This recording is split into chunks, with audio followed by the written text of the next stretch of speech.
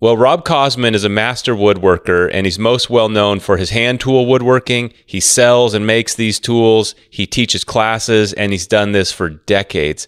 And he's joining us. He talks a lot about his career, which I found really interesting, the way that the way it's unrolled for him, and I'll let you hear it from him. And then we're talking about his Purple Heart Project, where he is teaching classes and really, sponsoring and giving away woodworking tools and an experience for wounded vets to come to his shop, and it is completely changing their lives, and it's really important. I don't know if anybody else is doing this, and I think Rob's saving lives. So if you know people who are veterans or you're plugged into that community at all, I really hope you listen to this, because you might know someone you can refer his way. If you enjoy woodworking, now I don't do woodworking, but wow, do I respect it. And Rob is the epitome of that. It's just the most elegant and timeless and classic type of craft known to man. And he really embodies that intelligent and perfectionist sort of mindset of a master woodworking craftsman. So I hope you enjoy it. He has a lot of content online, so after you listen to this, go check out some of his videos if you need to learn to cut a dovetail. I don't know if there's a better teacher on planet Earth. Without further ado, Rob Cosman.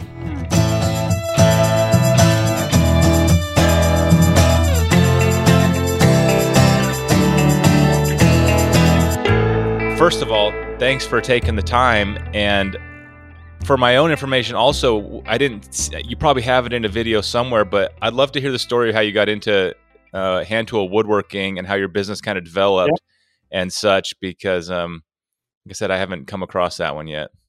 Well, I just had my 60th birthday. So if you go back 60 years, my father went through teacher's college to be a shop teacher. Moved from New Brunswick, where we live, to Montreal to teach.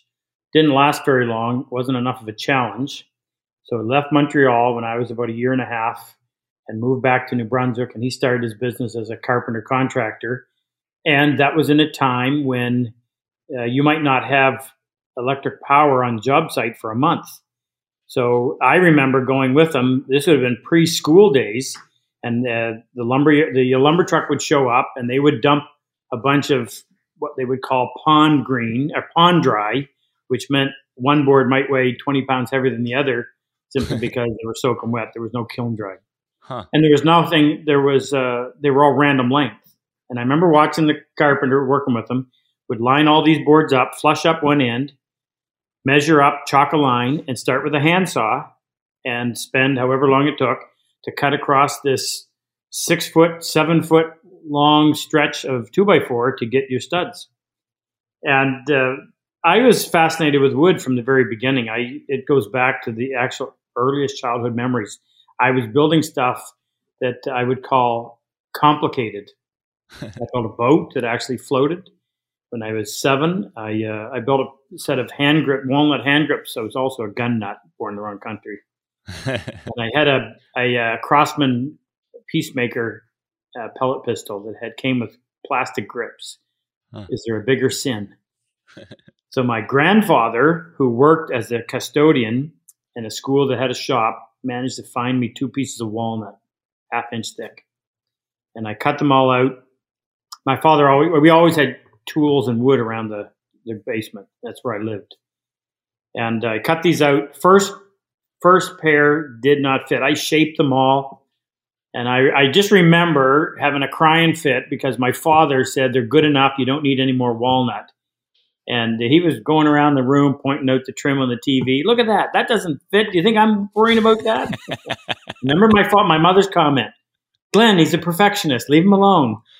Wow. So I ended up getting another set of walnut pieces, made the second grips. They fit. I have them today. And I hope that doesn't sound like I'm boasting, but if I were to go into the shop today and make a set of grips for that walnut grips for that pistol, they wouldn't look any different than those ones did when I was, I think, 11. So it's been in the blood. My grandfather was a carpenter. I worked with my grandfather. My great-grandfather was a carpenter. My father was a carpenter.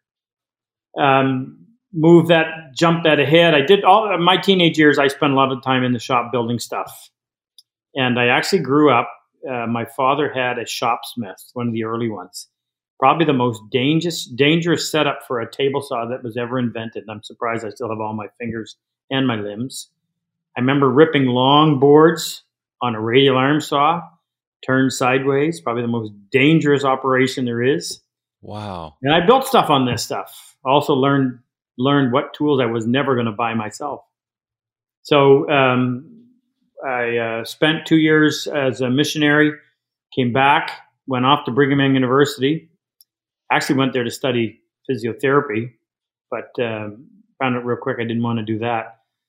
Aimlessly walking through campus, wondering what am I going to do for a year?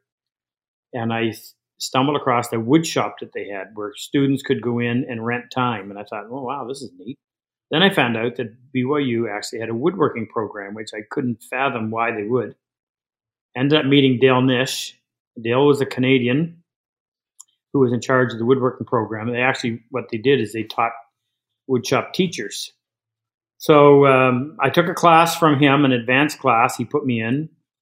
And at the end of the year, I wasn't planning on coming back.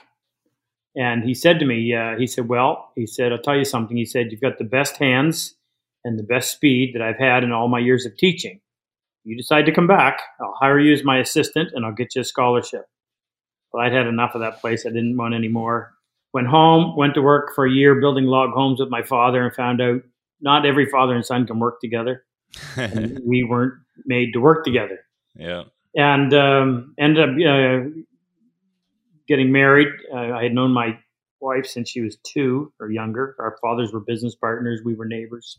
Huh.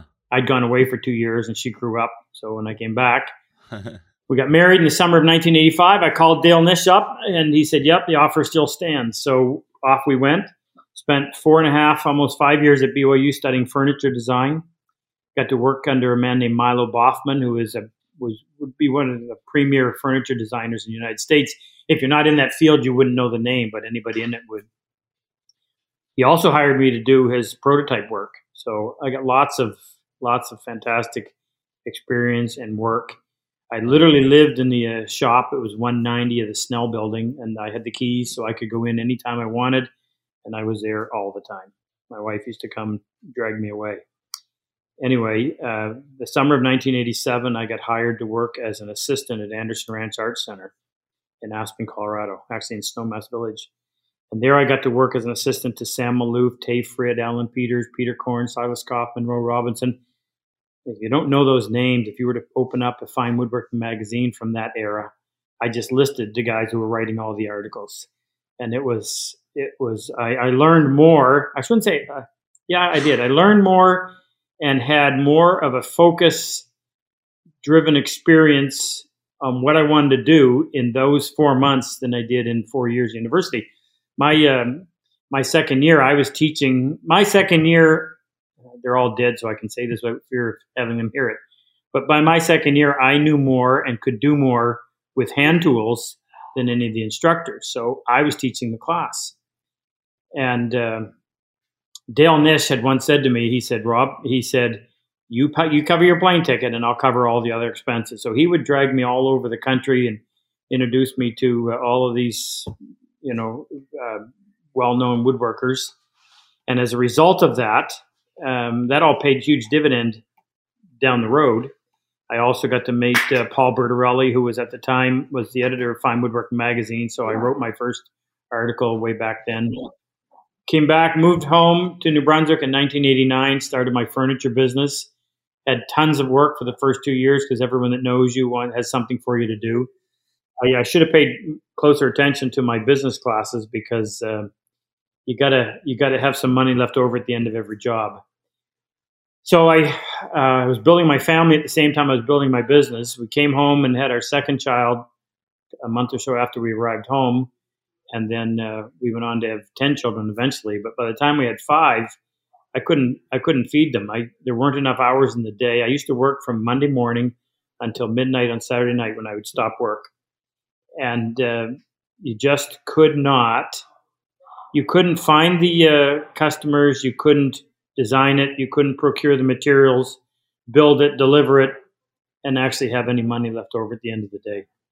Plus, there was always the mental thing too that I can't lose this job, so I have to price it at a price I know they'll take, which was usually less than the material bill. So people call and ask me, tell me they want to get into woodworking business. Would I have any advice? And they said, yes, marry wealth. So that went through, and we were doing all kinds of other things, trying to keep my furniture business alive. I was selling graduation rings. I was selling new skin products. I was doing everything just to keep this business. I did not want it to fail. Well, in late 1999, I was down to $75 at one point. And I just thought, we can't continue this. I'm going to starve all these people. I also, at that time, had this epiphany that the only people who appreciated what I was doing didn't want to buy it. They wanted to learn how to build it. And at the same time, I got an email from a guy named Tom Lee Nielsen. I had no idea who the man was. But I had been selling woodworking magazines. Dale Nish tried to hook me up, give me some extra work. So I was selling woodworking magazines in North America for a British publisher, GMC. Problem was, Americans would pick up a magazine that had this funny-looking pound symbol on it, and this too foreign. Yeah. So fortunately, the folks in England knew me. Tom happened to be doing a wood show over there and had shared a booth, or was at a booth right beside them. He was lamenting to them about how he could ship tools to Japan so much easier than he could to Canada, his next door neighbor. And they drew the connection and said, hey, we got a guy in your neighborhood that probably do a good job for you. So Tom emailed me, asked me if I'd be interested in selling his tools in Canada. Like I said, I didn't know him. Took a drive down there. It was only about 3 hours away. Thoroughly impressed with what I saw because he was selling tools in a state of readiness that I had been taught to get my tools. Hmm. So on a handshake, I said, yep. And I was thinking, okay, this might be part-time. That nobody in Canada is going to spend this kind of money, but I wanted it. Within a week, at the time, the most expensive plane they had was a number 7, and it was over $700 US, Canadian when you converted it. And I'd sold 4 or 5 of them just telling people about it. A month later, I was doing it full time, and we were on our way. All right, now kick into the chapter 2. It was a long time getting through chapter 1. I started doing the woodworking show circuit, and I had an affinity for hand tools my entire life because I always felt that a power tool did all the work. I mean, you set a thickness planer for 3/4 of an inch and put a board in, leave the room, come back an hour later, you got a 3/4 inch board on the other end. Yeah. I appreciate the speed and the accuracy, but take a rough board and process it with hand tools to make it 3/4. You stand back and look at that. That represents your skill. Yeah. And that just appealed to me. The feel, the touch, the smell, everything about handling the wood and not wanting to give it up to a machine. Well, as I went out on the wood show circuit and I was demonstrating, there was nobody demonstrating dovetails, and I was Mr. Dovetail. So I would get this huge audience, and it would literally suck the room dry. Neighbors didn't really like it because I'd be there in a 10-foot booth, and my audience would be eclipsing the booth on both sides of me. So nobody ever wanted to be beside Cosmo. Yeah. What could I do, right? Tell them all to leave? Yeah. And the people, we would sell tons of tools, but I'd run into somebody at the next show and I'd say, how you doing with that dovetail saw? Well, by the time I got home and got down into the shop, dang it, I couldn't remember everything you did, meaning they hadn't used it. Yeah. I said, well, this is a go nowhere situation. So somebody at some point said, Rob, you should do a video on making dovetails. I never even thought about it, but I looked into it, went out on a limb. I spent more money producing that first video than I made my last year of woodworking, which is 1999. Wow. And I have to throw this in. A little nervous. It was about a week before it was ready to be released. And I called up a friend of mine, Rex Birmingham, who was worked for Craft Supplies at the time. And Craft Supplies was Dale Nish's son's business. And that was probably the largest wood turning supply company in the world. And he called me, or I called him, and he said, Cosy, he says, I thought I ought to tell you, the best video we have, we only sell about 50, 60 copies a year. Oh, I got this pit in my stomach. Yeah. Truth be known, I took the money that I owed Lee Nielsen for the last batch of tools and spent it producing this video. Wow. So I didn't sleep well that week. Good news is we released the video, and within 10 days, we had it paid for. How did you release it? Where was the release? Like to a Um, magazine or a show, or what did release look like? that would have been in 2000, so that we wouldn't have had much of an email following at all. So we did it, I guess, through the wood shows. Lee Nielsen bought a bunch of them. Huh. And there were people, I think, that had just given me their names and phone numbers and said, as soon as it's ready, I want a copy. Yeah. That's a good question, because I mean, there was email back then, but I really don't remember. I just remember they flew out the door. Yeah. And, well, I guess the answer to the question is back then they probably came on a pallet, and they were DVDs. Not unlike today where it's all digital. VHS. What were they? Oh, VHS. geez. Okay. Yeah, so it was probably not a lot different than selling a lot of products, where it's like, these are the products, let's sell them, instead of today, everything you think about distribution for video in terms of the internet. Oh, yeah. Oh, no, it was selling products. Big bulky. I remember the shipment. You had to order a minimum of 1,000 at a time. So we had, and they came 30. I can't remember how many you could even get in a box, but I just remember loading up the garage. But so the good news is they sold. And that next year we did another one, and it grew to a point where that was our bread and butter. Very profitable, that particular product.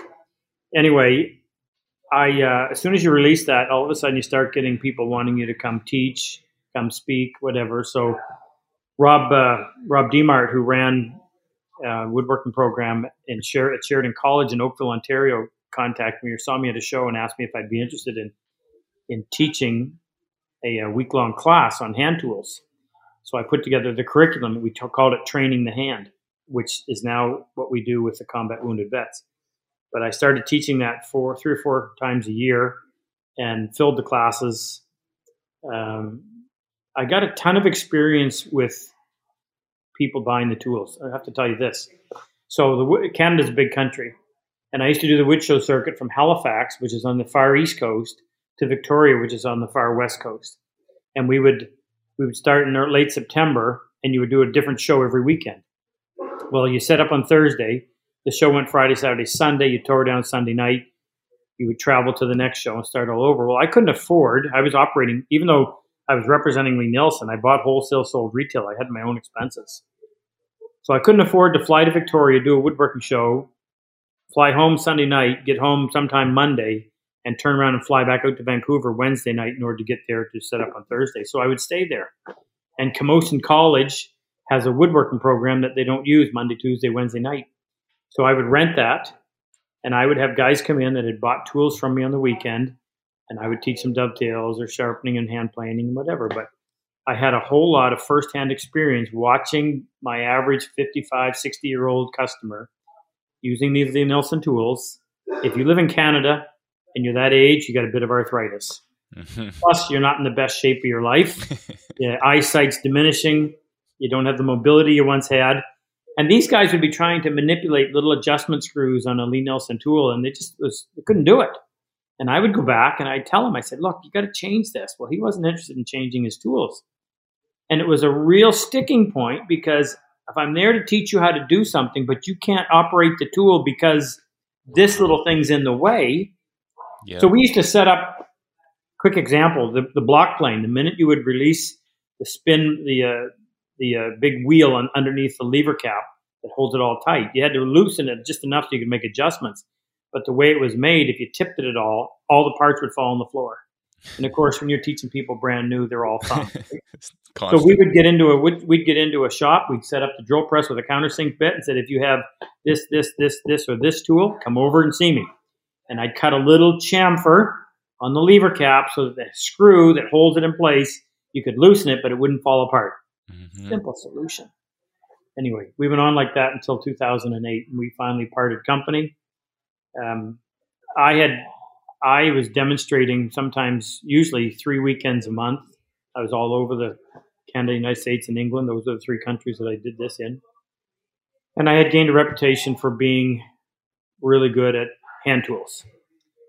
I had also made or modified a lot of my tools, and the audience was forever coming up, the serious ones, and saying, "But Rob, I'd really like to have one of those." Mm-hmm. So you're not getting that. That's mine. And then I realized, okay, so there's a market for this. We parted ways with Lee Nelson in January of 2008. I went out to see Mike Wensloff in Oregon to see if he could make my saw, because I'd come up with this idea. I used to sell thousands of Lee Nelson saws, thousands.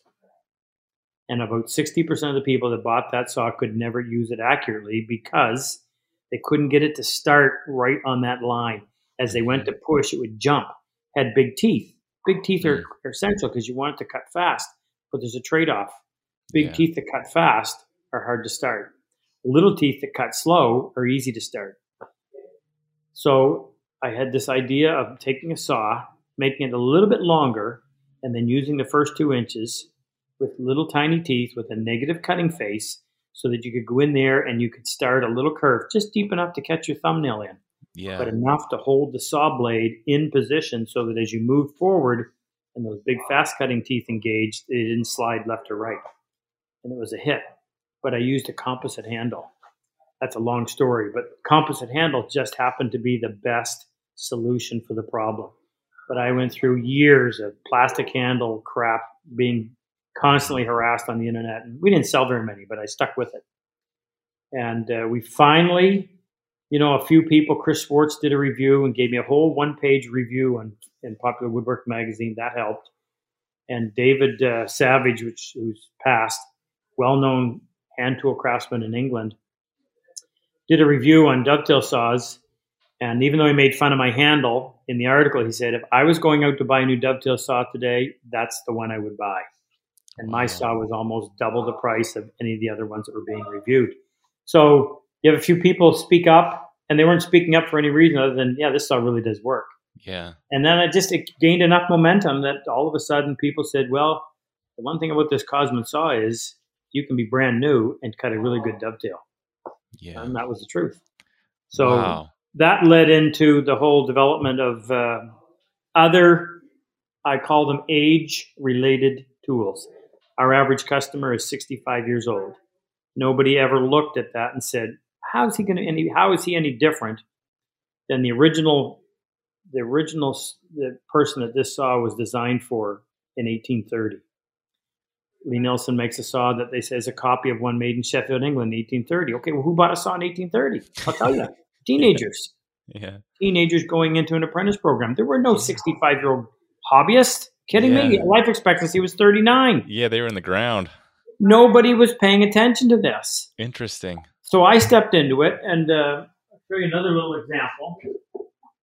If you try to adjust the adjustment knob on a plane, and that adjustment knob is under the pressure of the lever cap, and it's hard to turn, really hard to turn. Like I said, if you have arthritis in your hand, it is impossible to turn. Well, I got this idea, and Jake and I, my son, worked on it. We came up with what we call the Adjust Star. It replaces the round wheel, and it's a 5-spoke. Yes. Oh my goodness! This was. I'll sum it up this way: I get emails from 80-year-old guys who say, "Rob, I haven't been able to use my plane in 20 years, and now I can. Thank you." And I think, why didn't somebody figure this out sooner? You got all that leverage by pushing on the spoke instead of trying to squeeze this wheel. Yeah. So we just keep doing stuff like that, looking at tools or just looking at what I use myself and saying, what have I done? How have I modified this to make it more user-friendly for this market? Yeah. Well, that point that even might lead us to the Purple Heart Project, but that reminds me, nobody, or I should say, very few people are thinking about how do you make life easier for the 80-year-old men in the world. Those are not like high on the.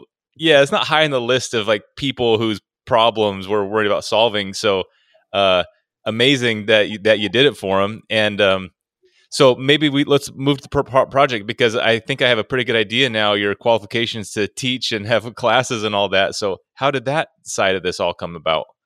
Okay, so this is a long story that I'll try to compress. Take your time. Yeah, we're not in a hurry. 5 years ago, I did everything. I built the tools. I procured the material. I packaged the tools. I processed the order. I took them to the post office. We used to do 5 orders a day. Now we do 50 to 100. So a lot more people involved now. But back then, I was answering the emails. And as soon as you put your stuff out there, I always posted my own phone number and my email. I was the guy. And I used to get emails all the time, people having questions. And I got this email came in March of 2016. This young man said, Mr. Cosman, I can tell he's young when he calls me Mr. Cosman. Yeah. He said, I've been doing some research, and I think you have the best dovetail saw. But I can't afford a new one. Do you ever have any with cosmetic flaws that you would sell at a discount? And if you do, and would let me know, I would. I think I could save the money and get it. And he even said, he says, if you totally ignore this, I understand. And in closing, he said, I'm a combat wounded Marine. Ever since I got involved in hand tool woodwork, it's the first time I found any peace from the physical and the mental pain I suffer from. Well, that just kind of hit me like a ton of bricks. I have no military background, but I started teaching this class I told you about called Training the Hand back in 2000. And my average student coming in would have been in his early 50s, typically a business executive. I remember thinking, I never taught it at home. I always taught it either in Ontario, Seattle, or in Calgary. So I was away from home. And I remember thinking, boy, if I don't keep these guys busy, they'll be out drinking at night and I won't even be able to find them the next morning. So I said, I'll fix them. So we'd get in the shop at 6:45 in the morning and we'd stay till 11 o'clock at night or later. I always felt I needed to give them their money's worth. I used to worry that I wasn't charging enough, so I got to make up for it by giving them lots of extra. And I wanted to do it, so I figured they wanted to do it, and I was right. Anyway, so my typical student, mid-50s, business executive, this is back in the age of BlackBerries. He'd show up, and about every hour or so, he'd be running outside the shop trying to get better reception because the office wouldn't leave him alone. Harassing them. They'd be tight as a drum from stress. You could just see it in them. Mm-hmm. By Wednesday, they'd leave the phone at the hotel, and you just watch this balloon deflate. And they came in as drums, and they left as jellyfish. Mm-hmm. I would be telling them Friday night at midnight, you have to leave. This is over. You have to go home. They quit shaving. They didn't comb their hair. They were just, the word chill doesn't even do it. Yeah. I thought it was funny. Yeah. I said, wow, what is it about this that just takes these people who are candidates for a heart attack on Monday and turns them into, wow, happy-go-lucky on Friday? Yeah. Well, when Jesse is the name of this combat wounded Marine, he said that, I just thought, wow, maybe this is something we should be doing for these guys. When I say these guys, I was referring to vets that deal with PTSD and things like that. So another person had stepped into my life a year before. To this day, I've never met him. I've never spoken to him. I've only ever communicated through email. I got an email one day a year before. This man says, Rob, I really like what you're doing. I sent you $1,500. If you want, just why don't you do a draw every once in a while on your online workshop and give some tools away? He said, I'll pay full retail and I'll cover the shipping. How often do you get something like that? Amazing. Well, the check actually cleared the mail. Yeah. It cleared the bank. And I remember thinking, okay, now how am I going to pick out people to give tools to? I was thinking, well, maybe a veteran. We ended up just every week we would have a draw and we'd give away 2 or 3 prizes worth $300 or $400 worth of tools. And we did that for a year. This man gave me over $30,000 that first year. And again, to this day, I've never talked to him. I've never seen him. And we've only ever communicated by email. He wants to remain completely anonymous. What? The money just kept coming. Well, when this thing came with Jesse, I fired off an email. We call him Santa Claus, by the way. I said, Santa, we've helped a lot of people. Here's a guy that really deserves it. Yeah. And within the hour, he contacted me back and he said, Rob, you get a hold of Jesse and you tell him he's coming to Canada for a week. I've got this covered. So I think back now it was funny because here's this poor Jesse who's living in Southern California. I think he was living on $1,200 a month money. The sad thing is, as beat up as these guys are, they have to keep fighting for their benefits. Huh. And they'll give it to them for a certain amount of time, and then they challenge them constantly. And you know what? They had enough fighting. They're done. Yeah. So a lot of them just say, it's not worth it. I'm not going to do that. Yeah. Jesse was living on the street at times. It was terrible. Anyway, so Jesse looking for a discount on a saw. I call him up and said, "Hey, Jesse, you're coming to Canada. I got your plane ticket. I got to arrange your plane ticket and all this stuff, whatever." So he emails me back and he says, "Mr. Cosme," he says, "would you contact my family?" He says, "because none of them believe me." So anyway, that started the ball rolling. We did everything we could for Jesse. Unfortunately, because of some things we didn't know about, we got him as far as the border in Niagara Falls where we were teaching. Couldn't get him across the border. What a nightmare. Oh, no. But I was right in the middle of, it was Monday morning. He was supposed to have come in on the weekend. Luther, who now works with me, retired Colonel, U.S. Army, had come to take 2 classes back to back. Jesse was going to come in for the second class. Luther was going to be there on the weekend. I had forgotten my passport, so I couldn't go over to the Buffalo airport to pick up Jesse. I said to Luther, I said, "Would you mind?" He goes, "Absolutely, I'll do it." He went over, met Jesse, got him as far as the customs where he was refused entry and had to take him back to the hotel, and we arranged a plane to send him home the next day. But it was a disaster. Yeah. So Monday morning, I'm sitting there trying to explain this to the class, and I wasn't holding it together too well. And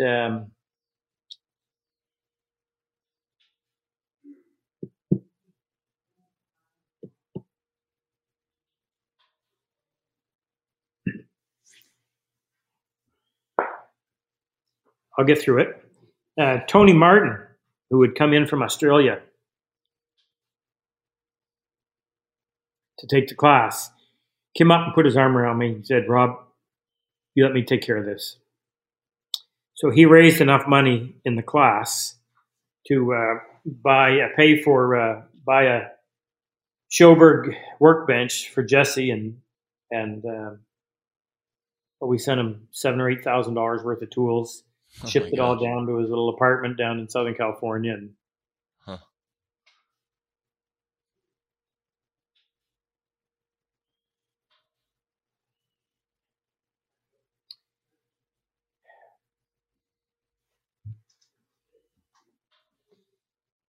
at some point, Jesse said to me, he said, "You don't know how your reaching out saved my life."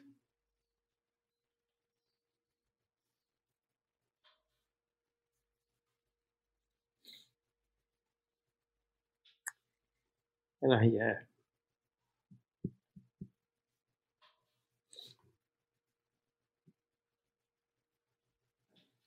just remember thinking, some tools, a little bit of woodworking, is going to make that much of a difference in someone's life.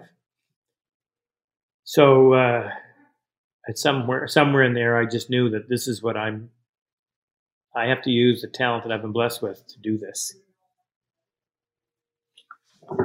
So this gets better, by the way. We decided, I say we, Jake and I, my son, decided that the next time we taught a class, which was going to be in November of 2016, instead of just having 12 paying customers, we would save 6 spots for combat wounded vets, that we'd bring them in. And we put it out on social media. We didn't have any other way of doing it. We had 7 apply, 7 Americans. I said, well, we're not going to leave one out. So we brought in all 7. Had this guy that used to take my classes everywhere I was. Great guy. His name was Bob Lippick. Bob, very wealthy, owned an underground mining equipment company in Ontario. And he had died from a heart attack just a week or so before the class in 15, sorry.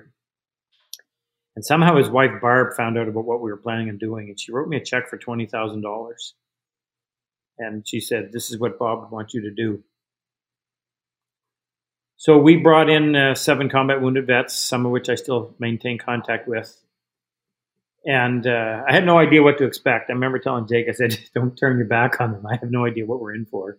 I didn't know anything about combat wounded vets other than the crap that you see on the news, which is mostly crap. And that week was a real, if you're lucky enough to have a defining moment in your life, when you find out who you are and why you're here and what your purpose is, I had it. So we took it from there, and Woodcraft stepped up to the plate to help me. We got a name for it. We called it the Purple Heart Project. Luther, who had taken a class I was teaching in Seattle, ended up coming to that class. And at some point, he'd said to me that he was retired early because the Army kicks you out after so many years of service as a colonel. And he made the fatal mistake of saying, I need something to do. And I said, well, I got something for you. So he has stepped up to the plate in a way that I could never explain. The Purple Heart Project is what it is today because of him. My business is what it is today because of him. He works tirelessly. His heart is in the right spot. He does this because he knows that these people deserve it. Super Dave Benson, who's one of the combat wounded vets that came to an early class, his story is another phenomenal one that if sometime we do this again, I'll tell you that, because it was just the way the pieces of the puzzle came. You see, if you decide to do the right thing, then what God does is he starts bringing these people into your life that otherwise you would never have met. Yeah. And they just started appearing. Like, what are the odds that some guy's going to send me money in the mail? Yeah. What are the odds that Luther's going to come to my class and Super Dave and Bob Lippick and all of these pieces of the puzzle fit as long as I'm just doing what I'm supposed to do. Yeah. You know, you do everything you can and then he'll handle the rest. Yeah. He'll open the doors that you can't open. And I always tell people that it doesn't matter whether you believe in God or not. That doesn't change the reality. It's just that's something you've got to wrestle with. Sorry, go ahead. His hand has been involved in so much of this. We find men that literally are attempting suicide in the morning, and we call them in the afternoon to tell them they've been invited to our class. I can't tell you how many times that has happened. That is not coincidence. Just unreal. Now, I have no idea what I'm doing. I'm the first one to admit I don't have any background in this. I teach woodworking. I can do it. I can teach it. Something about, I always tell people, remember who is a carpenter. Wood is good. That's what it says in the back of my shirt. Something about the camaraderie of being around other people like-minded. Something about this material, working with it. Something about showing a little bit of compassion and generosity. Mm-hmm. It's skill building. It's all-encompassing. You teach somebody to cut a dovetail. You can't carry on a conversation while you're doing it. It pulls in all of your faculties and you're focused. We send every vet that we bring in, comes to the class, we send him home with somewhere around $4,000 worth of premium hand tools, just the kind that are on my bench. Wow. We have an organization now called the Bench Brigade, headed up by Jack Lane down in Texas and Chris Chahusky, and they find civilian volunteers who agree to procure the materials and build a bench to our spec. Jack arranges it so that they can deliver it personally to a vet that lives near them that has come to our class. Oh, so that they can start at home. And wow, geez, genius. Gets a bench so they can go home, and this becomes their medicine shop. They can set it up in a spare bedroom, and they got a bad spell coming on. This is all coming from them. They can go out in that shop, and in 10 minutes they're in a different world, and then the clock stops, and it just clears their mind. And what more can I tell you? That is the Purple Heart Project. We've had 13 classes to date. COVID interrupted us. We lost all of our 2020 classes and all but one 2021. But the minute we're given the okay, we're full steam ahead. We've had a total of 95 combat wounded vets, 3 of whom were females. We've had 1 from Australia. We've had 7 and 4, 11 from Canada, and the rest 83 Americans. Don't care where they come from. We try to, they apply online on our website, and we try to treat it like triage, try to figure out who needs it the most. Mm-hmm. And we do a live YouTube workshop every second Saturday night. I make myself available to answer questions, and we give away prizes. Santa Claus pays for the prizes, still involved heavily. And we take donations, and that pretty much finances the whole thing. We set a record on July 31st, which happened to be my 60th birthday. And I just looked at the camera and I said, you know what? If you like what we've done for you, if you enjoy this, I want a present. I want you to make a donation to the Purple Heart Project. And that night we raised over $20,000. Gosh, which paid for a whole class, of guys whose lives will be changed. Wow. That's what we do. Wow. So I got a bunch of thoughts. The first of which, just to echo what you said, there, working with your hands and building things, or I should say, the opposite of building things, which is doing nothing and having an empty, idle mind, is hard for me. And I haven't been traumatized in combat. I can't imagine the pain of a guy sitting at home, without like a job or a family or a hobby that absorbs them enough. And so it makes sense to me why woodworking truly would be just good medicine for Can I somebody like interrupt? this. Yeah. I need to share this with you because Luther taught it to me. I'm trying to understand this. So this is a terrible image to have to hold in your head, but these guys have to deal with it. So the public needs to know. You may encounter a bad guy who has a woman holding a baby, and he's behind her, and you come around the corner with your squad, and he starts picking off your squad members because he knows that that civilized person is going to momentarily pause before they return fire, knowing they're going to kill an innocent woman and child. Mm-hmm. But they have to, because every split second that they wait, another one of their guys is getting picked off. Mm. Now, we're not designed to kill one another, even though in battle you don't have a choice. At some point in their life, they have to process what they did. It might happen right then. Usually in the heat of battle, it gets compartmentalized and they don't deal with it for years later. We have Vietnam vets that come to us 50 plus years on, and sometimes it's like it was yesterday. Yeah. So you're at home. You've been traumatized without realizing it. You suffer from what's called hypervigilance. So pretty hard to go from a combat zone where behind every tree or rock somebody's trying to shoot you to feeling normal in a mall or in a movie theater. So they choose just to stay at home. It's safer. It's more comfortable.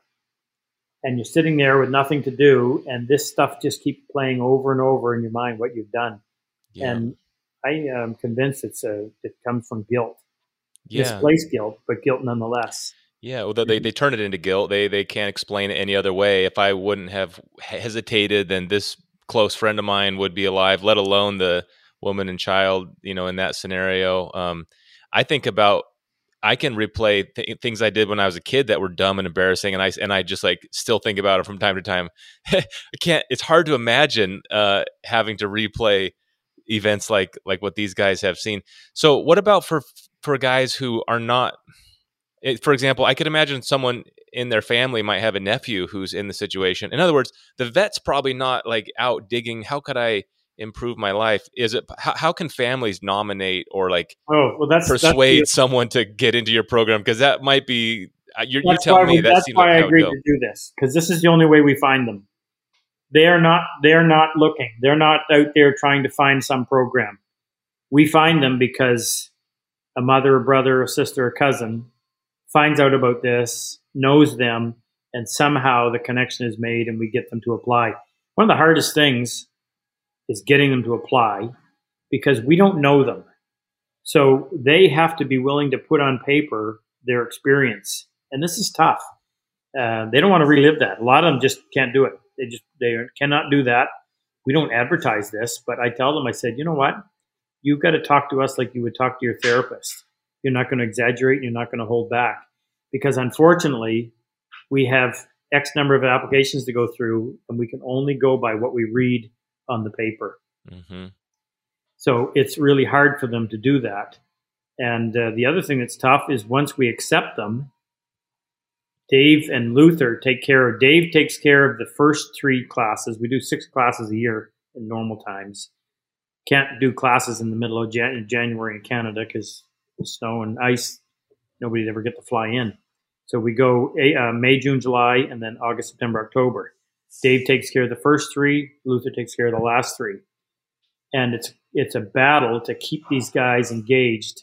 They start getting this survivor's guilt or being chosen guilt. Somebody else deserves it more than me.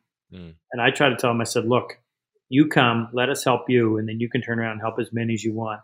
And there's lots of them that go out, and we get referrals from guys who have been to the class, had it do something for them. And the first thing they think about is, I know 5 other guys that need to be here.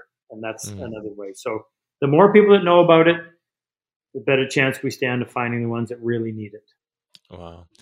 Back about woodworking a little bit. When I think of hand tool woodworking, I automatically associate it with high-end, complex, not beginner type of woodworking. And I could imagine some, let's just say vets, but anybody who kind of wants to get into woodworking, feeling that way. So how accessible is this type of woodworking to people with, limited shop skills and experience?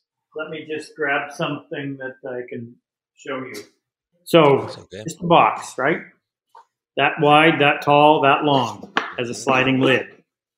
Well, it's not terribly complicated. It's got half-blind dovetails on this end. It's got through half-blind on that end as well. But this started off as a rough board as it came from the lumber mill. So the first thing they have to do is get that board, cut it to length, rough length, meaning you're going to cut a piece about that long, 1/4 inch longer than what you want finished. You need that board to sit nice and flat so it doesn't rock around. Well, if it rocks around while you're trying to plane one side, then part of it is just bending under the weight of the plane and bouncing back up. The first thing you do is use your scrub plane to get it to sit flat. And then you got to go through and you got to make one surface flat, out of wind or twist, flat, smooth, finished. And that's what you're going to reference everything else off of. So when you do it step at a time, it's not hard. If you stand back and look without realizing that, okay, we're just going to break this down into 20 steps. And each step is easy to do. Complete it, go to the next step. Then you do an edge, and you do an opposite edge that's parallel to that edge. And then you do an end that's square in both directions. And then you do the opposite end. Now you've got your board to length, to width. And you're going to take a marking gauge and you're going to score from your reference face the thickness that you want the board to be. And you're going to make them line all the way around. And you're just playing down to that line. Well, now you have this piece. Well, if you can make this piece, you can make that piece. Mm-hmm. And then make this piece. Actually, what we do is we put these two together, process one piece, cut it in half. So now you've got your 4 pieces. Now we're going to teach them how to cut a dovetail. If you have good tools, you just have to learn how to operate the tool. If I can teach 87-year-olds how to cut dovetails, anybody can do it if you have the right tool. And then the rest of the pieces are just essentially what you've already done. So they make this neat little candle box with dovetails all the way around. Yeah. So most pieces of furniture are nothing but a bunch of rectangles put together in some fashion to become a functional piece of furniture. Right. It's all about taking the end product and breaking it down to the smallest possible step. So instead of looking at 5,000 processes as one, you look at that one process and think, can I do that? Sure, I can do that. Huh. And you build their confidence. Most important is you teach them that you cannot proceed to step 2 until step 1 has been done as accurately as the unaided hand and eye can tell. Uh-huh. Teach them this. If you allow a little bit of error here and here and here and here, then it's not going to work. Yeah. And that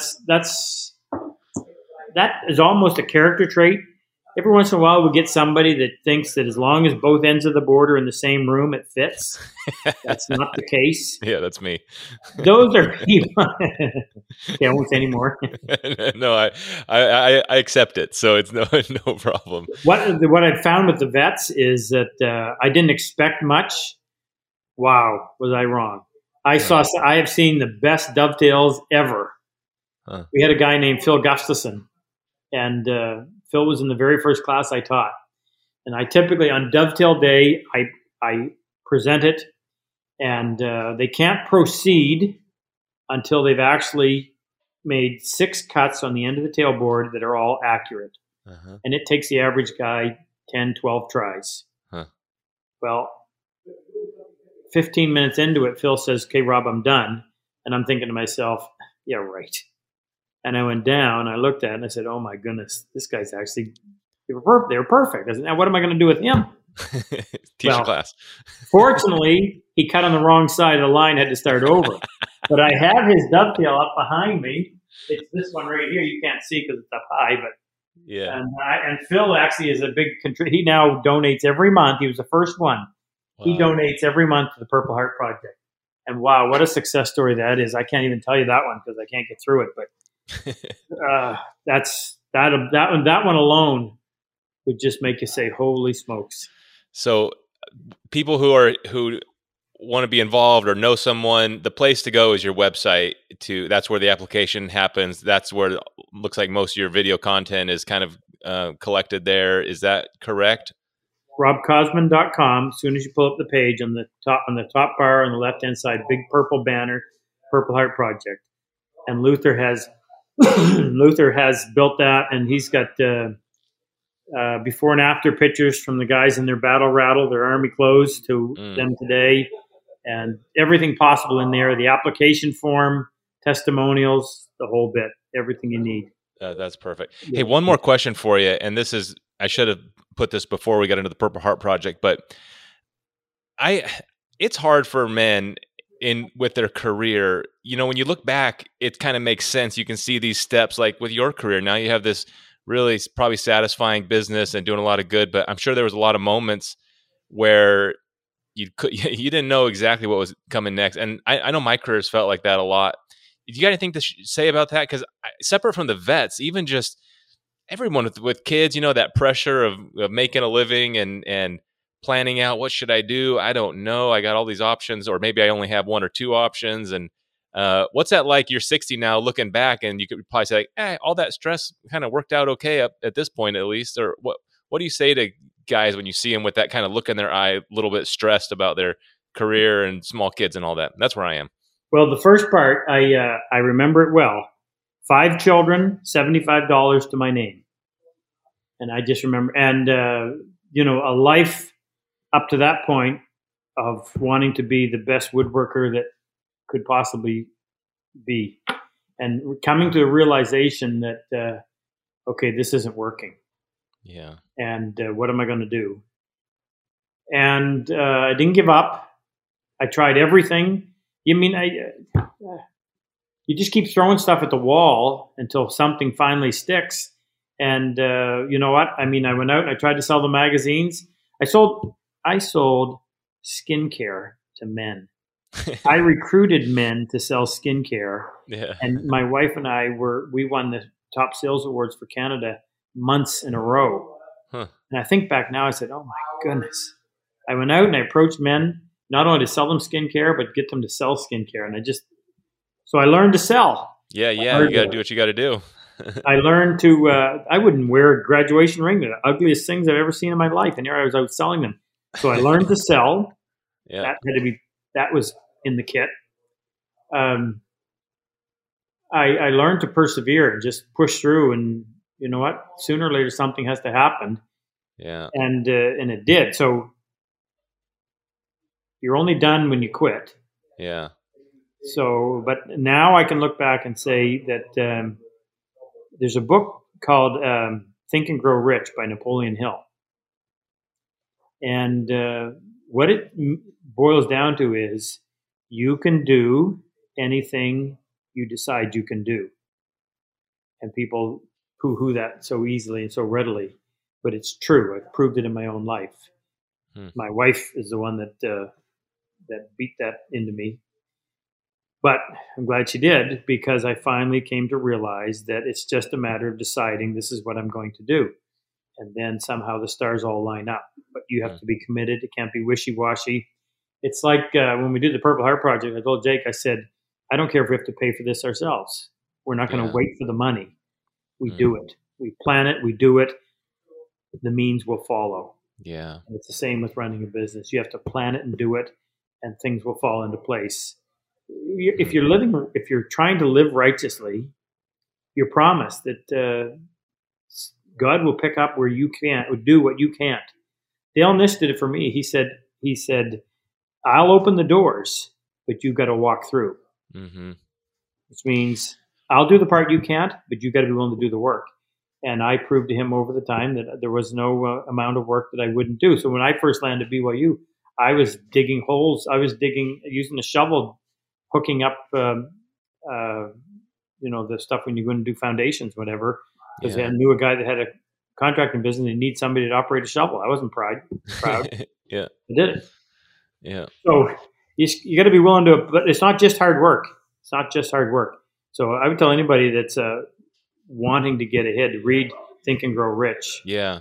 Pay Yeah, attention that's to the great. book. And I'm not going to forget that moment where you explained the realization that there's more people interested in doing the fine woodworking than purchasing the fine woodworking. Just as an example of like little moments where your thoughts can kind of just change, where all of your hard work and skill building doing fine woodworking was super relevant and going to pay off, just not in the exact way that you kind of imagined a couple weeks before that. And again, now looking back, it's like, geez, I'm really good at teaching woodworking. And thankfully, that realization came. So I guess the point is, and I've seen this in my life where, I don't know, small things can change just in perspective or in meeting a particular person or in, whatever piece of technology or who knows what that can completely change the game. So for anyone really feeling stressed by this, I think sticking with it and keeping your chin up, and probably that book is a great Yeah. toolkit also to help them get there, huh? You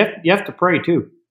You have to be willing to ask, and you have to be very specific. Ask exactly for what you want, for what you're looking for, and then be ready to accept it. And show gratitude. Always show gratitude. Make a list every day of 10 things you're grateful for. Write it on paper. And you'd be surprised how that will change your outlook. And this is open to anybody. There isn't anybody that is disadvantaged. You're only disadvantaged by yourself. You do all your own disadvantaging. Anybody can do it if they're willing to put their mind to it and put in the effort. That's amazing. Well, hey, can't thank you enough. And I should just emphasize your woodworking classes are also available for non-combat wounded vets, right? You do these clinics and there's seats for other people who would want to come, or has that kind of I need a changed? minute to explain that. Okay. Remember I said I have no idea what I'm doing. So everything I know I've observed. So we always have six, we actually do a class of 14 now. So we always have 7 civilians in the class. And the civilians are the integral, critical part of the process. Because what I didn't realize was these combat wounded vets don't like civilians. They don't want to be around them. We ask dumb questions, really dumb questions. And rather than deal with that, they just avoid it. Interesting. I plunked these 7 combat wounded vets who don't know each other in a room with 7 strangers. Well, the vets have an instant brotherhood.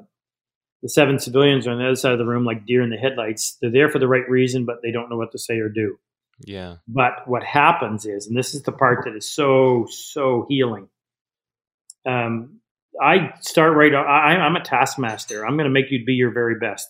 It has nothing to do with the guy beside you, but you're going to be as good as you can be, meaning you will no longer be able to see with the unaided hand or eye how you can improve.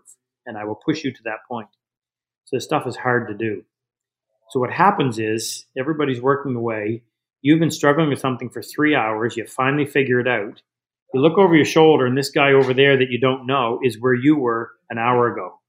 Well, the natural inclination is to go over and say, hey, this is what I did.